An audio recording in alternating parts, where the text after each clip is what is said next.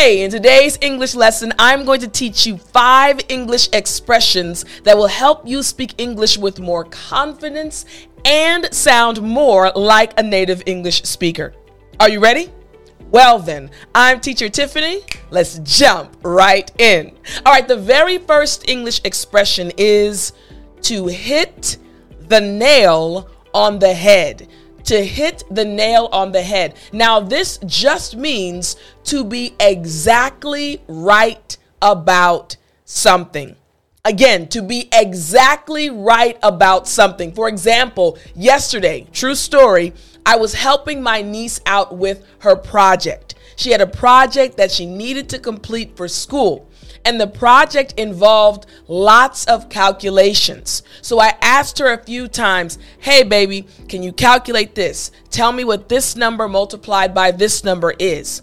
And my niece was able to give me the exact numbers. So when she gave me the exact, correct, and right answer, I said, you hit the nail on the head. You got it exactly right.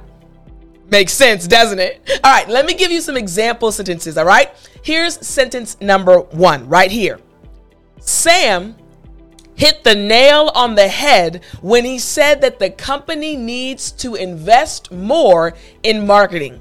Sam got it exactly right. That's what we need to do. Again, Sam hit the nail on the head when he said that the company needs to invest more in marketing. Now, sentence number 2. Mary's analysis was spot on. Her boss said that she really hit the nail on the head. Wow, Mary, that's exactly right. That's exactly what we need to do. Your analysis, you hit the nail on the head with your analysis. You got it? All right, sentence number 3. The coach's comments hit the nail on the head about what the team needs to improve before the next game. The coach made the correct assessment, the correct analysis. He was exactly right. This is what the team needs to do. So one more time, the coach's comments hit the nail on the head about what the team needs to improve before the next game. You got it? All right, now let's move on to the second English expression. The second expression is to give someone the benefit of the doubt. Again, to give someone the benefit of the doubt. Now, this just means to believe someone's statement without proof because you think they deserve to be trusted. Perfect example. I am your English teacher. I love helping you achieve each and every one of your English goals. And you've probably been with me for a while. Or if it's your first time, welcome. So happy to be your English teacher now. But now you've started to trust me, right? You've watched multiple English lessons from other English teachers, and they are amazing. And maybe they help you with other parts of the English language. And then you come to my English lessons and you're like, man, I like Teacher Tiffany. I like her lessons. So much so that when I come out with a new lesson, you automatically give me the benefit of the doubt. You automatically trust what I am teaching you because of my past lessons. Because of how my past lessons help you improve your English. You give me the benefit of the doubt. Oh, I see it. Yes. Again, to believe someone's statement without proof. You believe what I'm teaching you. You haven't went to Google to check if this is the exact definition, but you believe what I'm teaching you because of my past English lessons. You think that I deserve to be trusted. In other words, you give me the benefit of the doubt. That makes sense, doesn't it? Good, you're so smart. All right, here's the first example sentence. Even though I didn't see him do it, I'll give Michael the benefit of the doubt and assume he didn't steal her wallet. I'll trust him. I don't have any proof, but I'll give him the benefit of the doubt. Good. Now, this honestly is an expression that native English speakers use on a regular basis. And when you start using it, man, Americans, even British people, people that speak English as their native language will be impressed with your English. So please start using it. Here's the other example sentence. Michelle was late for the meeting, but I'll give her the benefit of the doubt and assume she had a good reason. Michelle was late for the meeting, but hey, I'll give her the benefit of the doubt and assume she had a good reason. The third example sentence. The teacher gave the students the benefit of the doubt and didn't punish them for not having their homework. All right, guys, I'll give you the benefit of the doubt and I won't punish you for not having your homework ready. Makes sense, right? In English, once again, we say give someone the benefit of the doubt. All right, makes sense? Good. Let's move on to expression number 3, another good one. To be on the same page. To be on the same page. Now, this just means to have the same understanding or agreement about something. To have the same understanding or agreement about something. Now, the students that follow me, so I have an academy. Again, you're welcome to join. All you have to do, let me show you very quickly if you're watching this video. If you'd like to join my academy and be a part of our family, all you have to do is go to www.dailyenglishLessons.com. www.dailyenglishLessons.com. Now, the students that are with me, part of our family, they hear me say this all the time. Are we on the same page? Does everyone understand? So much so that now our family members, the other students in the academy, use it so naturally. Again, it just means to understand, to be in agreement. Hey, we're on the same page. We're thinking in the same way. In English, we say we're on the same page, a very commonly used expression. So here are some example sentences. Here we go. Sentence number 1. We need to make sure everyone is on the same page before we start the next project. Makes sense? You got it. Here we go. Sentence number 2.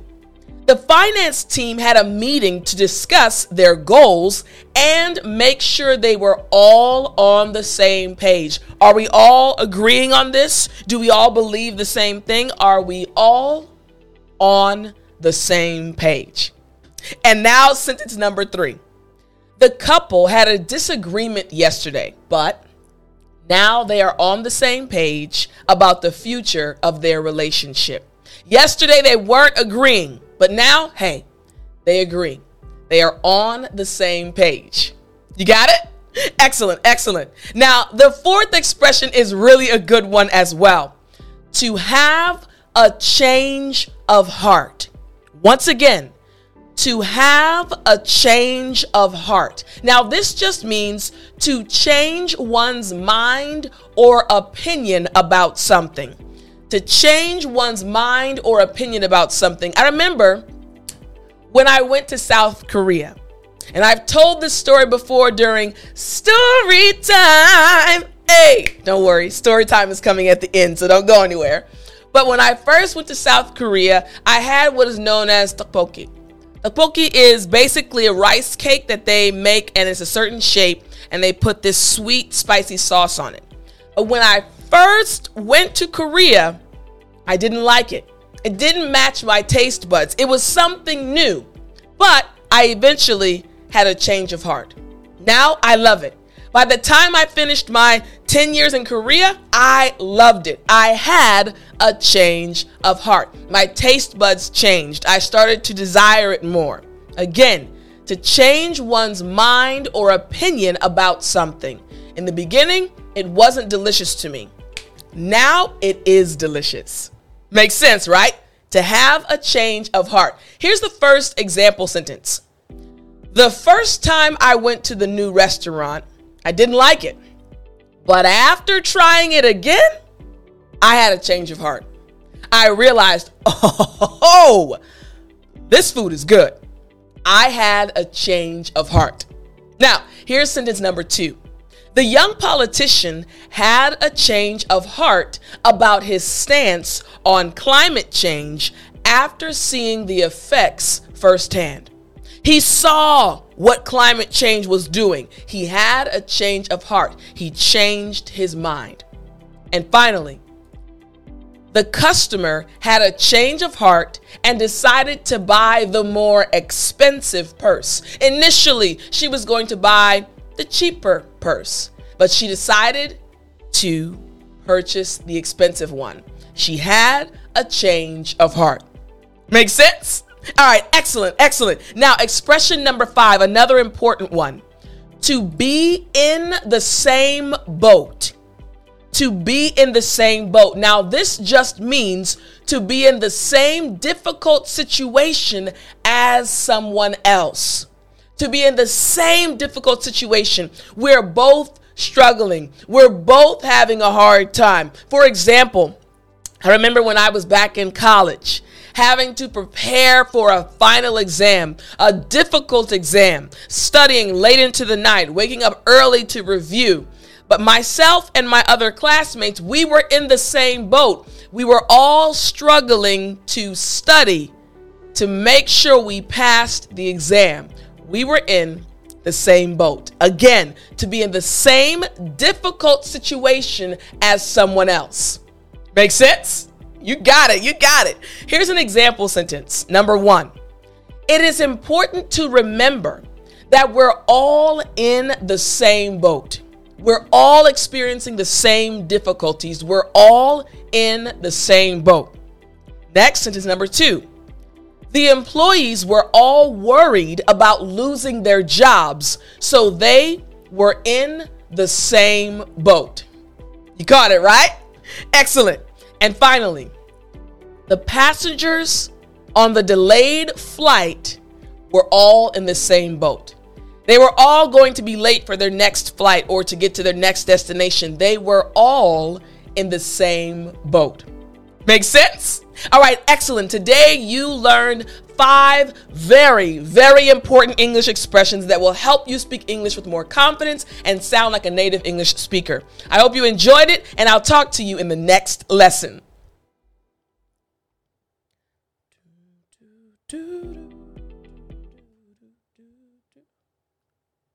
You still there? You know what time it is. It's story time. Hey, I said it's story time. All right. Today, I want to tell you a story about one of my teachers. This teacher was my 4th grade teacher. Her name was Miss Mann. Miss Mann, if you're watching, hey, Miss Mann. Now, when I was in 4th grade, I'm still friends with everyone that I was in school with when I was in 4th grade. And we were a very close-knit class. We were very close. We had fun together. We studied together. We were a good class. But that year, we had many different teachers because, unfortunately, our original teacher got extremely sick. So we had lots of substitute teachers. And then we finally got our permanent teacher, Miss Mann. Now, when Miss Mann walked in the door, we were in 4th grade, but even though we were in 4th grade, she looked small to us. She was a shorter lady, and she walked in the door, and we were like, who's this lady? We said it, of course, to ourselves. We were whispering like, who's she? She walked in, but there was something about her. She was of small stature, but she commanded respect. And we knew as soon as she opened her mouth, she was not going to be an easy teacher. She was not an easy teacher at all. She was very strict. She had rules, and we had to follow them. Now, she taught us a lot. But one thing we always said, man, Miss Mann is so strict. I remember getting in trouble. I was a good student, very smart. I had fun in class. Teachers liked me. I liked to talk. And that was mainly who I was as a student. But I never really got in trouble seriously. One day, Miss Mann said, okay, everyone, I want you, as soon as you're finished with your test, I want you to put it on your desk and I want you to put your head down. So I finished my test, and right before I put my head down, I looked up at the board. And she said, Tiffany, come here. I was caught off guard because I hadn't said anything. And she gave me what was known as kind of as a detention. I got in trouble. And I said, what happened? She said, what did I tell you to do after you put your test down? I said, you said put your head down as well. She said, did you do that? I said, I just looked at the board. She said, did you put your head down immediately? I said, no, Miss Mann. She said, here you go. And I sat down. I was sad because I thought I hadn't done anything wrong. That was how Miss Mann was. If she set a rule, we had to follow it exactly. So throughout that year, the adjective we used to describe her was strict, extremely strict. But when we finished her class and we moved to the 5th grade, and Miss Mann was no longer our teacher, we all came together and said, Miss Mann was strict, but she really loved us. We understood that the reason why she was so strict was because she cared about us, and she knew that as kids, we had to learn discipline. So now, as a full-grown adult, years ago, thinking about Miss Mann from back in the day, whenever I see her now, I literally run to give her a hug. We love Miss Mann. So even though she was strict, we realized eventually that she loved us so much. So maybe you had a teacher like that as well. A teacher that was extremely strict, but as you got older, you realized that your teacher simply loved you a lot. Hope you enjoyed this story, and I'll talk to you in the next lesson.